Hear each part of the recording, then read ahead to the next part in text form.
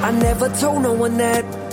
My whole life I've been holding back. Every time I load my gun up so I can shoot for the stars, I hear a voice like, who do you think you are? Alrighty, another day, another dollar. Another one of my favorite episodes of my favorite podcast. I'm being a little biased. It's my own podcast. What if it did work?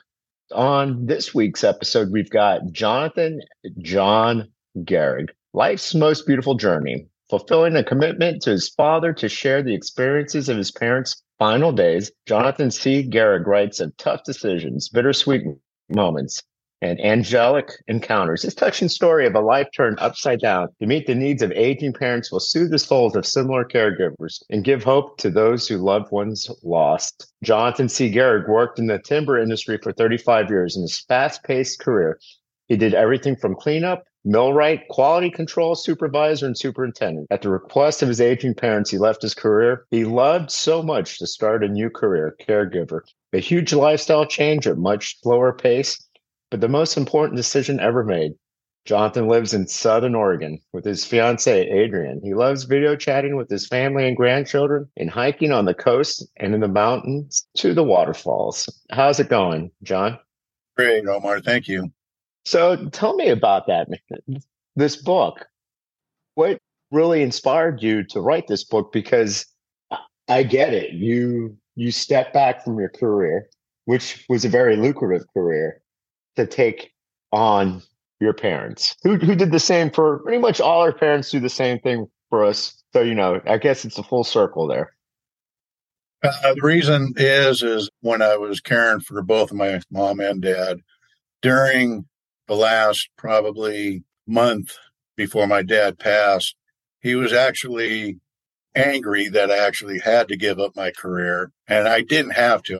I chose to do that. I couldn't tell my mom and dad no when my dad asked me if Adrienne and I could move over and care for him. There was no way neither one of us were going to say no. And during that last month, my dad looked at me with that very stern Gehrig look and pointed at me and said, I want you to write a book about your experiences with us so you can share it with many people. Now, I already told him that I was taking notes, which I have plenty of in a book here, all written by hand during the time I was taking care of him. And I told him that I was already started jotting notes and doing it down for my kids and grandkids. And actually, that's what it was going to be for. And was doing it by hand in the book. And Adrienne, my fiance, found me a class at the local community college called Write Your Memoirs. And I actually signed up and they accepted me because it was about people's memoirs, but mine was about my book. And I actually took it for a year. And the teacher looked at me after probably the first semester and said, you've got to write a book, but you got to do it on the computer.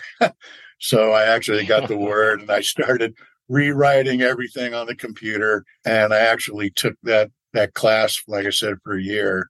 And each week we would read different parts. And emotionally, the laughter of the book, there's chapters in it, people will laugh, and chapters in it, people will cry. But it was basically my dad that wanted me to write this book. Well, we must be like-minded people, because my first two books, well, soon to be third, if I ever want to publish that, I handwrote it, because to me that maybe it's because we're older, but it just came through me and it flowed with me, and I had everything, which I'm glad I got to type it and give it to an editor onto a computer, because if not, I'm a lefty, so my handwriting's so horrible. So I don't think anybody except possibly like my ex-wife could read it. I'm sure she wasn't going to get any of my stuff published. I enjoyed, actually. I'd write. I sat and told my fiance Adrienne that I'm going to go ahead and start doing this, and just started writing it, like I said, in the folder there, and it continued on. It was, like I said, about one of the greatest things I ever did in my life. But one of the rarest things is you took a course like that and it gave you the tools, because right after college, moved back home, I was feeling down, and my mom's like, you need to find people, go take these non-credited courses. Absolutely. And I took two. One was canceled. It was a home ec took a basic learn how to cook class because I'm like, wow, there's going to be hot chicks, there's going to be women in there. And the class was canceled, like right on the spot. But the second class that I took was like a creative writing course. I'm a failed journalist, so I can write, but for an 8th grade level. But in this class, took the class, and the professor loved the writing, but it was non-credited. So we had to go through, there wasn't much learning. Somebody would be inspired and go, well, my last week's assignment was I had a cat. My cat is my best friend. And I'm like, oh my gosh, I'm sitting here. And not to crap on anybody's writing skills, but I'm just sitting there and I was stuck. One, I didn't meet anybody. Two, didn't become friends with anybody. But it was just like I wasted all that time. And then a million years ago, so I was an educational snob back then, and it was at the local community college. I'm like, oh shit. Walking through the campus, I'm like, I hope nobody from my high school sees me and thinks that I'm still taking community college courses. But yeah, that's great though. I mean, but when you wrote that book, it must have felt, John, very therapeutic. Is that the experience that you got? Absolutely. It was extremely therapeutic. Times where I would sit and cry when I was writing certain segments of the book, and times that I actually would laugh my head off of everything in there. These stories are true. It was extremely therapeutic, and it helped me a lot. And it still helps me today. Giving that up, there's times where I was angry. I'm not going to lie about that. 9 years away from retirement, we had everything planned of what we were going to do and where we were going to go. But we both knew that was going to be a dream, because we knew that when the time came, it would be us, because we spent most of the time with them on weekends, every holiday. I had 6 weeks vacation, 5.5 were with them, and just stayed with them. So we knew it would be us. And it was a good, comfortable feeling with them. Some of the stories you see and some of the things they tell you, it's just amazing. I loved every minute of it, but therapeutic is 100% correct. I completely get it. My 2 books, What If It Did Work and Vacation CEO, both were written at a time that I was going through a lot of emotional trauma, a lot of stress. And I tell everybody, either people that I coach or videos, just write stuff down. Who cares if you're going to get it published? At least let all those emotions go. Because I mean, all it is you're going to kill yourself by holding on to anger, resentment. And I'm sure you're feeling that way because, I mean, well, my mom's a single mom. Mom and dad divorced before I was born, but my grandfather's at 99, and you can see the writing on the wall. And it's that feeling that, maybe if I had more time, and yes, I'm 50, had 50 years with them, but it's always that. I'm sure you moved to Oregon to be with your parents, correct? Well, I was 2 hours away in Brookings, Oregon. Okay. Which is on the southern Oregon coast. And I would drive, at times, I'd get off work at 5 p.m, drive over. And if they needed a case of water, it's 2 hours over and 2 hours back. And I started my work at 3:30 in the morning. So I wouldn't get much sleep, but they lived in a retirement home. They did not want to move to Brookings with us because there was no hospital there. And it would be too hard for them to drive back, for me to keep my job, too hard for them to drive back on Highway 199, which right now is closed because of a big fire. But I was so thankful. We were talking the other day, none of that happened while all the years I was in Brookings, 21, that never had to have a fire. But anyway, to move over there, they just wanted somebody to be with them, to take them to their appointments. My sister does live in the area. She lived in the same town, but she was caring for her in-laws, so she couldn't do it, which was very hard on her.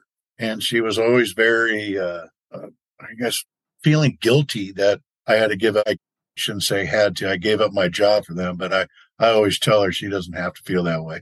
I did it for not only my parents, I did it for my siblings. It felt right.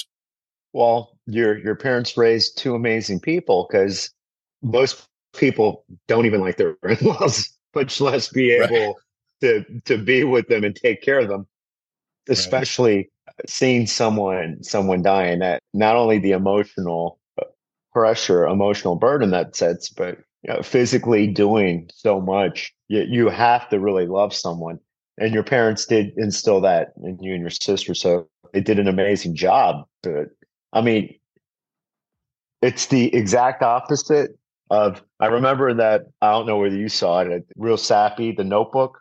It was like it was this movie that this undying love backstory. Two elderly couple are in the last years of their life. They're in a nursing home, but it goes about their past love. But whenever they go to the present, the kids are like telling the dad, why don't you just leave mom? She doesn't even know us. And it's like, well, to me it was a knee jerk, but that's a lot of reaction. You Yes, to this day you change your wording. You didn't have to. You made it a get to, because I mean, you loved your parents unconditionally. It wasn't like, Definitely. well, hey man, I can't handle this, because so many people would be checked out, or so many people would be like, well, they're fine in the retirement. Their time is up. They can be at the nursing home. I'm not. You took on that added responsibility, and that at the end of the day, anybody will tip their hat off to you. Much less the simple fact that you gave up your career, like what you said. You were so close, seeing that finish line towards retirement. But at the end of the day, you're like, hey, this is my dad. I'm going to do whatever it takes for them. Yeah, there was no way I was going to say no. They were two amazing people. And I will say, in defense of my other two brothers, one lives 2 hours north of them when they're alive. One lives in the San Francisco Bay Area. They would come and see them. They would do things. My brother would bring food down for us. And like, we lived in Phoenix, and it's 45 miles. I drove it every day because we had a little place over here in Phoenix, an apartment that we kept. My girlfriend, or my fiance now, make a long story short, we had two places, one in Brookings. We had a long distance relationship. So it worked out that we kept this instead of finding a place in Grants Pass, which cost a lot of gas, but it didn't matter. But they would come down. My brother Mark, he brought this massive meatloaf, and there's a story in the book about that made a lot of people laugh. And my oldest brother Tom, who's a very big businessman in the Bay Area and a great artist, whenever they had time, they did come up and be with them. So it was, but it just, I think a lot of people don't realize that when you decide to take care of somebody, your family, it doesn't matter who it was, a child, an uncle, but here's my parents. They don't realize that the one doing it, there's a lot of mental, physical, and financial stress. And sometimes, and that's in the book. And I hope they read it. And it's not to make them feel bad, but I want to help other families to talk it out and prepare. And the name of the book is Life's Most Beautiful Journey, right? No, the name of the book is A Son's Promise. That's my mom and dad. That's a great picture. I got that, Life's Most Beautiful Journey. That's from your son. So yeah, this is them on their wedding date, 1945. And this is exactly how I wanted it. My dad was in the Navy. My grandfather was in the Navy. And I wanted it Navy colors and black and white. And then, of course, on the back, it shows the picture of our family, 7 kids. I'm the one in the red tie. I always tell people, don't let that tie fool you. But it's a good book. I've had a lot of good. What happened? I'm still here. You're still being recorded. See you. Do you see me? Yeah, I can see you crystal clear. As long as I'll leave it then. Yeah, most people, nobody's going to see this anyways. Okay. I've got an ugly mug, but I've got a face only my mom likes. I'm 50. Yeah, nothing happened. It just did that, but that's all right. Yeah, now you don't. I've listened to a couple of your podcasts. I really like them, so I'll probably be following you. But yeah, it's A Son's Promise. And the first name of the book was going to be The Greatest. I mean, I came up with different names, but The Greatest Thing I Ever Did, Dear Mom and Dad. But it was the class I took with my teacher, Dolly Haney, that actually, because at the end, when I wrote through it, I said, I fulfilled my promise to my dad, a son's promise. And she stood up and said, that is the name of your book. So I followed through with that. Well, So believe it or not, I have a similar story. What if it did work? That was that just came about. My editor and I, and it just popped in. But I thought it was going to be called "Make It Happen." oh, okay. It's always that thing, that one thing that you just say out loud, you blurt it, and it becomes it. So, yeah, and it was a son's problem. You were there, man. I mean, that at the end of the day, I have to ask, your last name, Gehrig, any relation to the Iron Horse, Lou? Yeah, my grandfather, Charles Henry Gehrig, was first cousins with Really? Henry Louis Gehrig, whose real name was Heinrich Ludwig Gehrig. Yeah, but well, that's because Gehrig's not exactly a popular last name, so that's why I had to ask. Yeah, a lot of people do. We pretty much don't. I mean, my brother played baseball. He was 6'4". He was left-handed. He was first base and a pitcher, and he emulated Lou Gehrig. And he played a single A for the Oakland Athletics, but that's as far as it got. And boy, he took a beating. He says, he did get yelled at. You're not Lou Gehrig and all that. Of course, he was the closest, and he was very good. Hey, single. That's professional ball. I got cut from my high school baseball team. 5'8", unathletic. I had zero athletic ability. That's why I had a degree, or I got 2 degrees in journalism, because I thought maybe one day I'd be a sportscaster, since I love sports so much. But it never panned out. So, but this isn't the only book that you wrote, right? Because according to your son, you wrote a children's book too. Yeah, it's called The Watermelon Patch: A Tale of Unlikely Friendship, and I'm not sure if you can see it. Oh, don't worry. We're going to promote both books. This is actually these 3 characters, Artie Apple, Barney Banana, and Ozzie Orange, my dad created when we were kids, and he would tell different stories. Actually, Ozzie Orange was Ozzie Orange Peel, but I wanted to make him a whole fruit. And the genre is about bullying and teaching kids. They judged Mr. Watermelon, and he had watermelon tears, and this one's doing really good. Actually, both do pretty decent, especially when I get out there and promote them. But this one has done very well. And I was lucky enough to have a great person that did all the drawings, who went by Rock, but his name was Eric. And he actually does a cartoonist out of Bakersfield, California, found by my publisher, Rachel Rose. But yeah, this one, I love doing it. I created it. I told my dad that I was also going to do that, take the 3 characters and make up a story. And I actually wanted to do it about bullying, because my youngest son, I was a single father also, was bullied at school, and we corrected that problem. But yeah, I love this book also. And I'm working on another one. So. Now, isn't that funny how life takes you? You never thought, when you're knee deep in the timber industry many years ago, that you would be an author, that you would write 2, soon to be 3 books. Right. And soon, maybe down the road, 4. My kids want me to write something about growing up in Oakland, California. So I was going to name it One Big Backyard Growing Up in Oakland, California. But I told them some of the things I'd be afraid to put in. But yeah, I agree with you. My fiance, Adrian, still today says, you realize that this many people bought your book, and so many other people, it's been in bookstores, that you're an author. And I guess it just go back, when she says that, it means a lot, but it goes back to my mom and dad. It goes right back to the story. But think about it. You're inspiring. You're touching story about taking care of your parents, your dying parents, and stepping back from your career to help them. That's going to inspire a lot of people. There's a lot of people that similar situations that are going to be like, oh my gosh, I can connect. I can relate to you, John. So thank you. I've had that. I've had people contact me and say, I know exactly. Oh my gosh, I'm glad you wrote this. I wish it's going to inspire me to maybe do something like this. And it does help no matter how many years it was from now. It seems like yesterday. So the feelings still feel like yesterday, if that makes any sense. No, it makes perfect sense. So your parents, they both felt like this guilt that, oh my gosh, John, you upended your life for us. In the end, they didn't understand.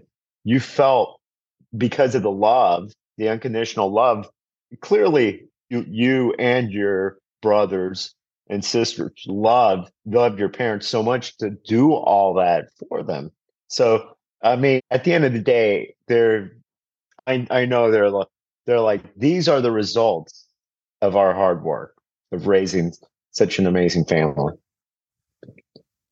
I will say, if I could inject that, when my dad asked me, which was Thanksgiving 2012, if we could come over, they were missing some appointments. But unfortunately, my sister had to take the in-laws too, so she couldn't get to them. So I made sure, because I would get Fridays off, so I made sure all their doctors, their appointments, this is before I moved over. And I drive over on the Friday, so all their appointments were taken care of on Friday. But I know sometimes I even missed up even talking about a lot of the good times, but like I said, I wasn't going to say no. I couldn't say no.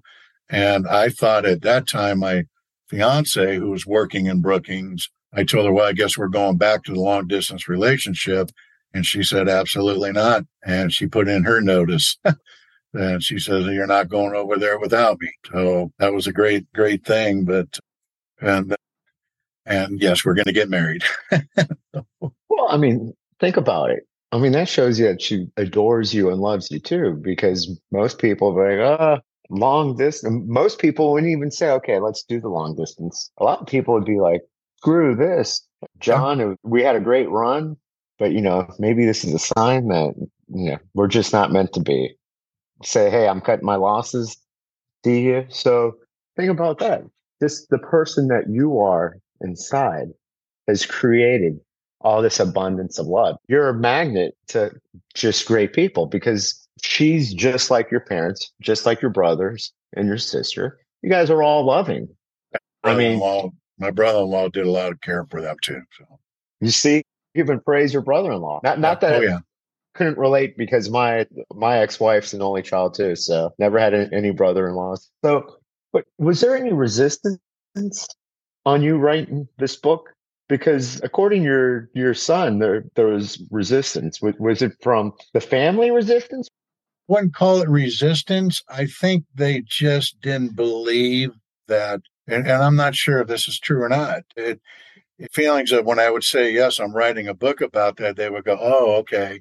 That's like, they didn't really believe that, one, I was going to do it, or two, if I could do it.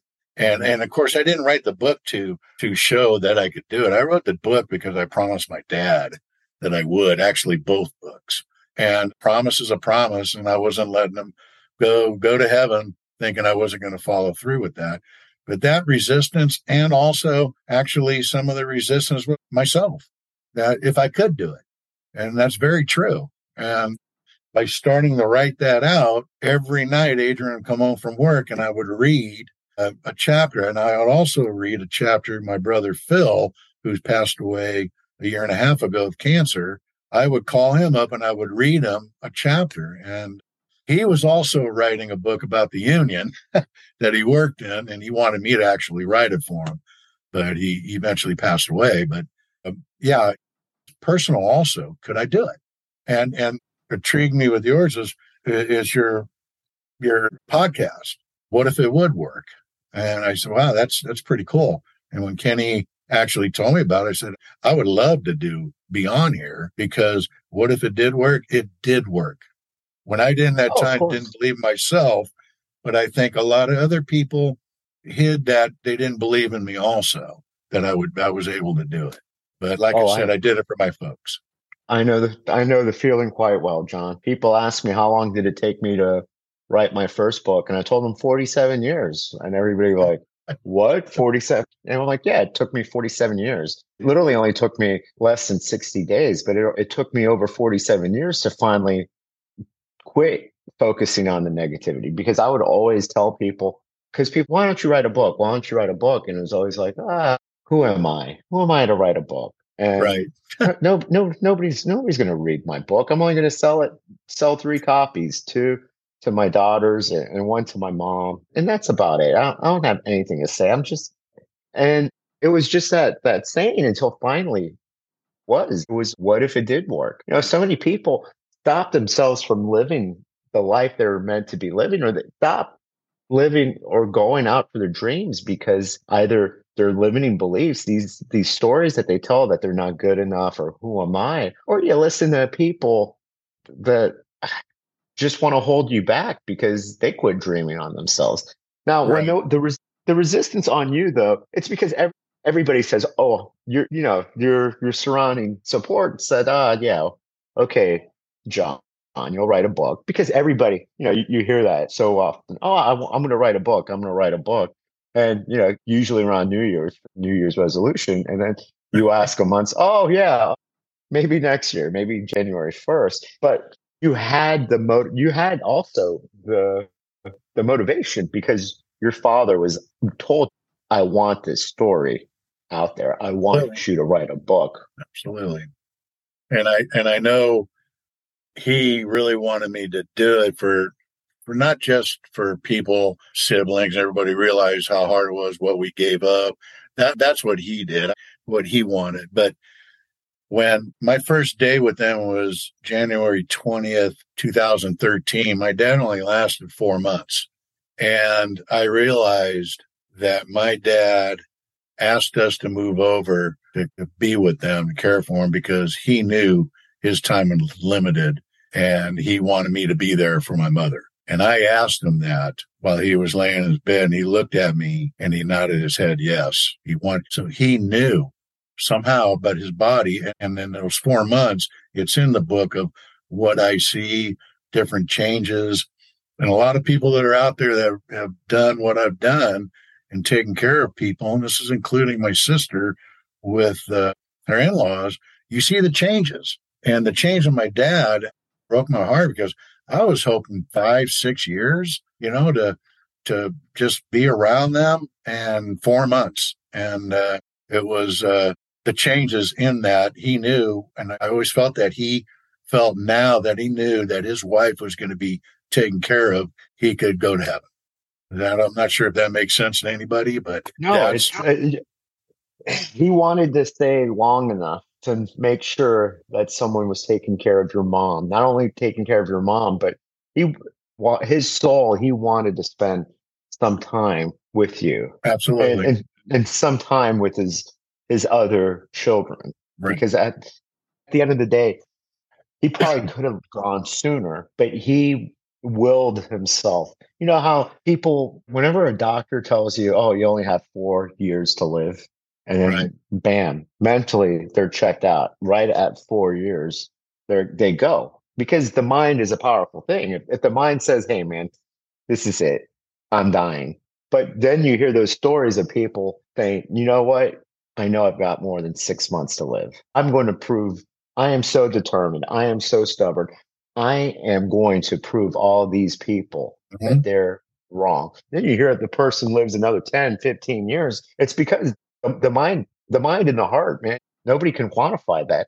So, and your dad probably could have lived longer, but he was probably in such severe pain. He's like, man, I spent that was my right. That was the unfortunate thing, because I'm lucky enough, and our family was, that both their minds were still intact, very strong, no Alzheimer's, no dementia. And to see others that I'm in another couple of groups that I interject some of what I did in it, and the dementia, and I was so glad about that. But yeah, I think my dad was just comfortable enough to know that he stuck around long enough to know that my mom was going to be happy with everything there and how we were doing it.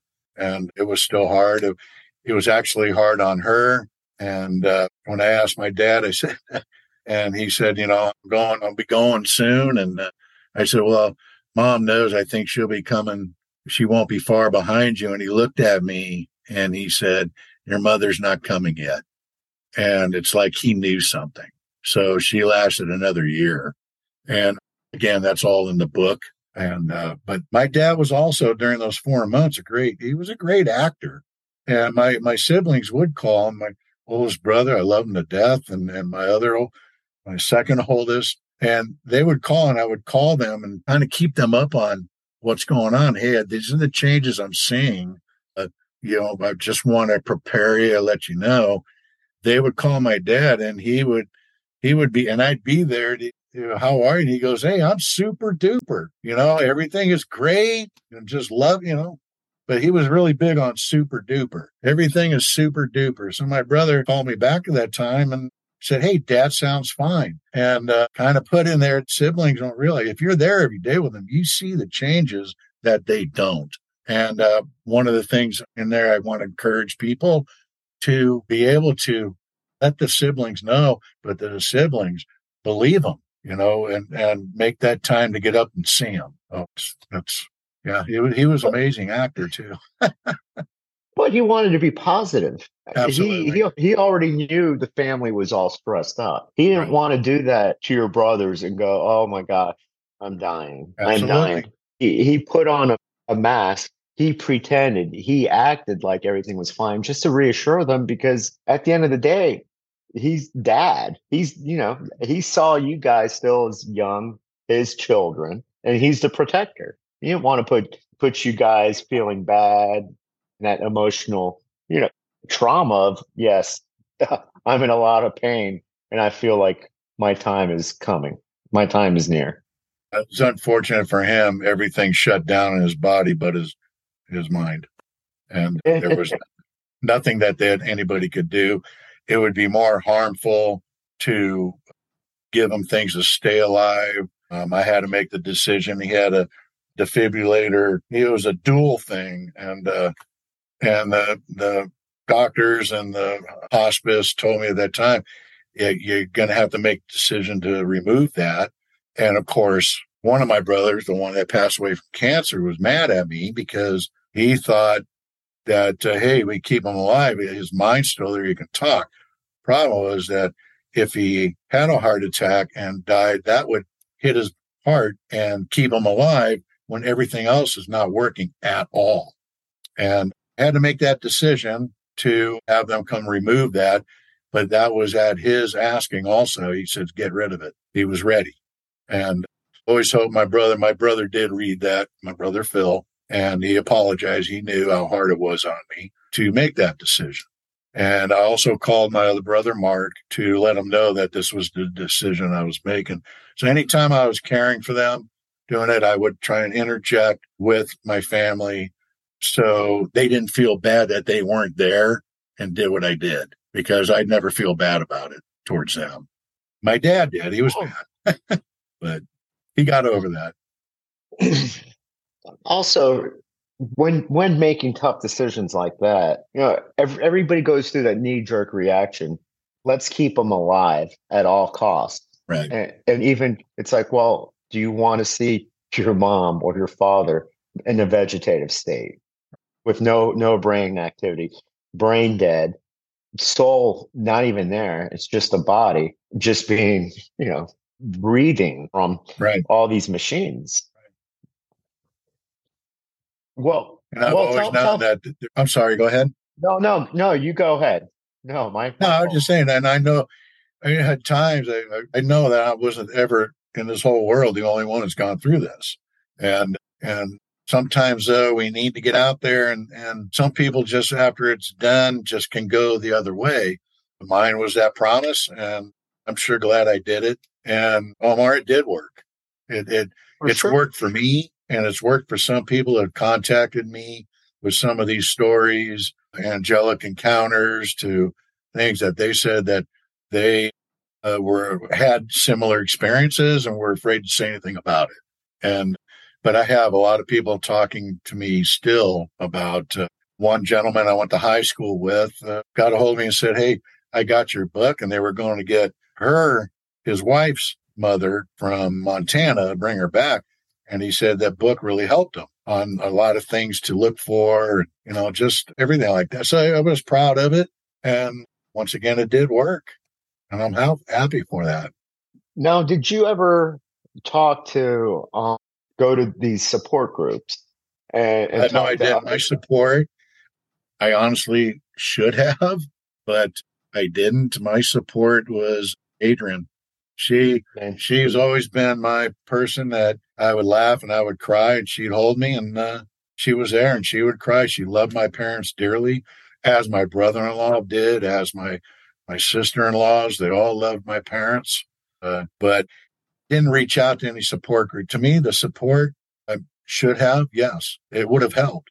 But writing that book was the support I actually think I needed. And now I'm out there trying to people have any questions about how I felt or what I did, I'm not telling anybody what to do. I'm telling them what I did during difficult times.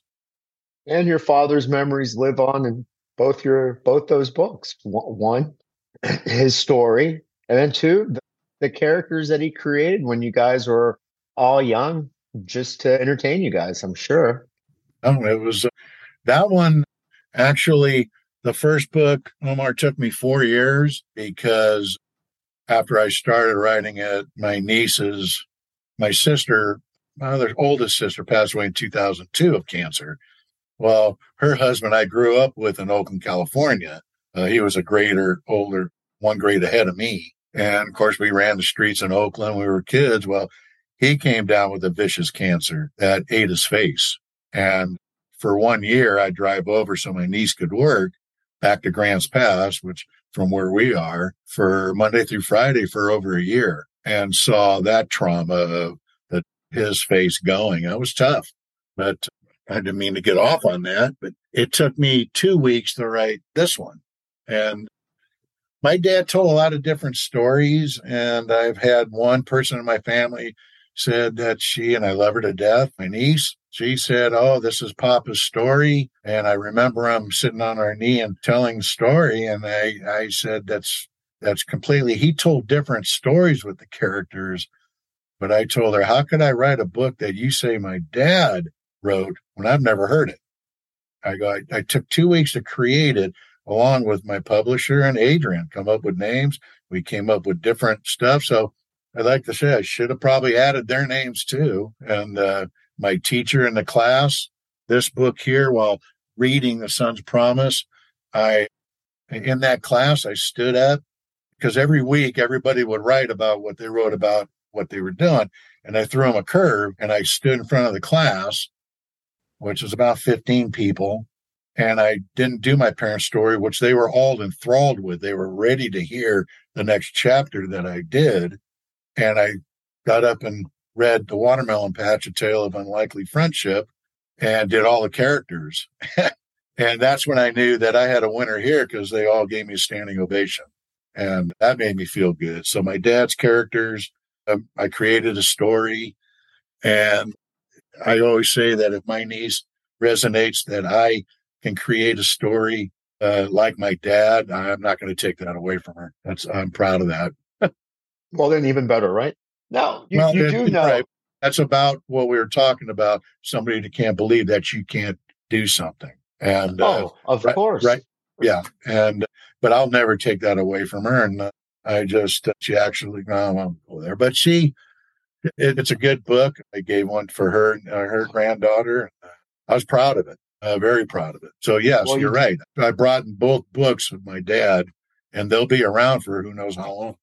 Forever and ever. You do know, though, that, John, you can still use the same characters and create like a bunch of books, a bunch of stories with the Watermelon group. Oh, yeah. No, I do want to do a sequel to it, because if a person reads it, and I've done 3 school assemblies to read in front of kids K through 8th grade. And I did all the characters. I explained about my other book, A Son's Promise. And it was with 2 other actually well-known, I can't remember their names now, but they're children's book authors that came out here. It was in Jacksonville, Oregon. And I was honored because they've sold lots of books and they loved mine. And I actually, the kindergarten kids through a third grade, it was great. The tough crowd was the older ones, seventh and eighth grade. But when I read that book and then I talked about A Son's Promise, there was a girl in the first class, first assembly I did was 50 kids. And this girl was an eighth grader, and she sat in back of the class while I was talking. And by 3/4 of the way up, she moved up to the front. And I watched it. I noticed this with all the other kids. And after I read the story, they were smiling and laughing at my voices and all that, which I love to do and still have to perfect them though. But she raised her hand and said that she would always sit on her grandfather's knee and he would tell her stories because he also was in the timber industry. And she said, "You have inspired me. I am going to write a book of my grandpa's stories." Wow. I mean, if I touched one child like that, I'm happy. Then you know what? The book was well worth it. That's with me. People ask me what was the motivation. And I said, just to have one person, if I can inspire one person to get off their butt, get out off the sidelines and do something with their life. If I can inspire, if I can motivate, if I can have people dream and think that they can do bigger and greater things, then you see, great minds think alike. No, that's absolutely true. It's absolutely true. Well, John, where can people buy both books? On Amazon. If they get on and type in the names again, if you don't mind, Sean. Of course, I will. Son's Promise by Jonathan C. Gehrig. And if they just type in The Watermelon Patch, they'll see that will come up. But if they go by the author, search Jonathan C. Gehrig, it'll take right to both books. And actually on Amazon, publisher and I actually gave about the first almost 2 chapters for people to read to see if it's their kind of read. And I really like that idea, and so far it worked. A lot of, so it's hard to get out there and promote them, but I do Facebook business, but to buy them is on Amazon. And I actually think they would like them if they're in that same gender of the taking care of family. Do you do any social media promotion on Facebook or Instagram, or do you have a? I'm learning that. Trying to learn how to do that. I do. I actually had my granddaughter, Jolene Ruby, who before she was 1, but my daughter, we did a photo take with the Watermelon Patch, and I put it on Facebook Business, and it got me in the top 4% of link clicks and sales of it for that week, which was really good. So I do like to use my grandkids and my kids, which still trying to get them to do it where they can hold up, and I do promote it on Facebook Business, trying to learn how to get my own podcast of it or something that's on what you're on. But these are things that I'm learning.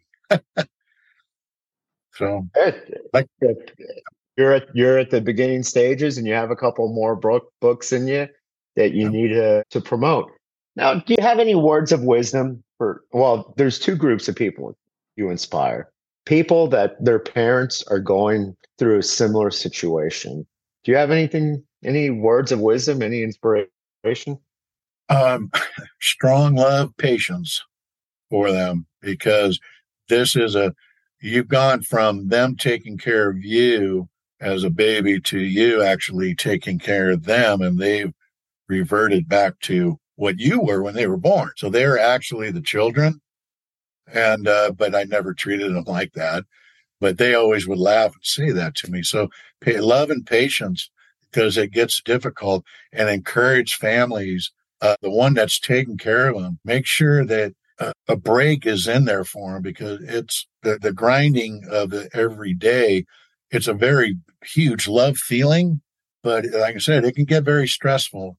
And just a day, come visit them and take over that time. You won't regret it being that time with them. Absolutely.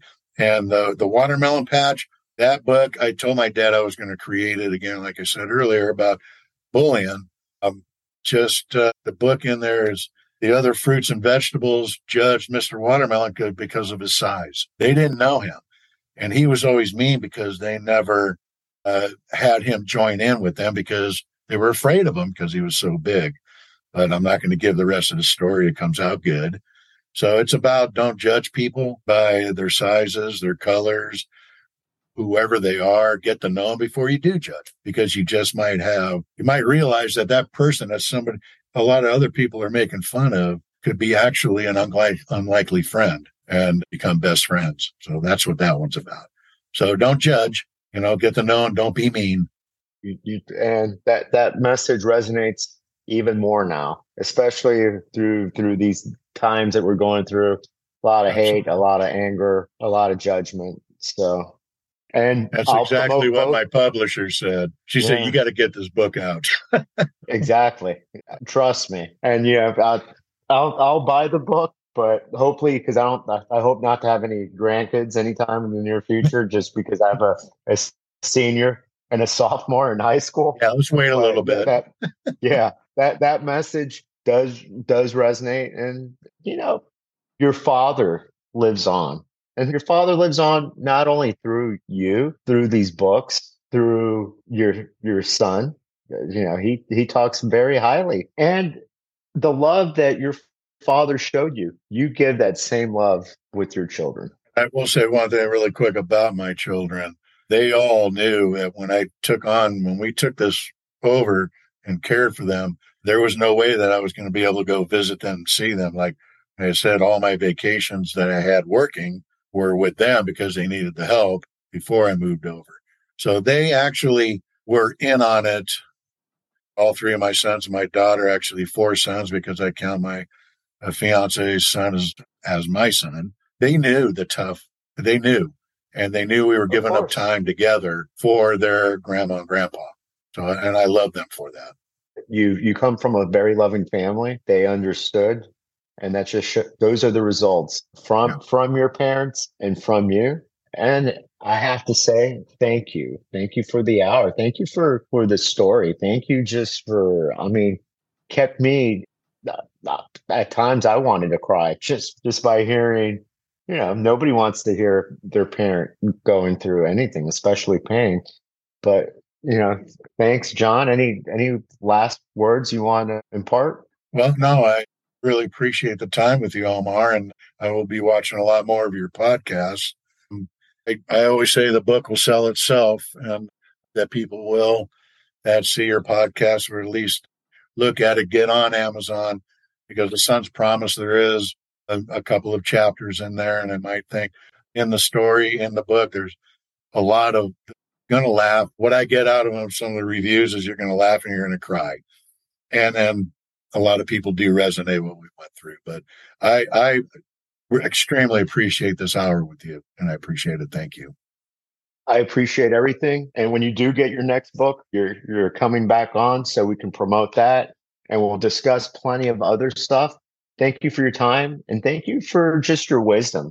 And thank you. Love you, brother. Best of luck with everything, and we'll be in touch. Thank you, sir. I appreciate it. What if it did work? What if you took action and made it happen and started living inside of your purpose? What if it did work? Right now you can make the choice to never listen to that negative voice no more.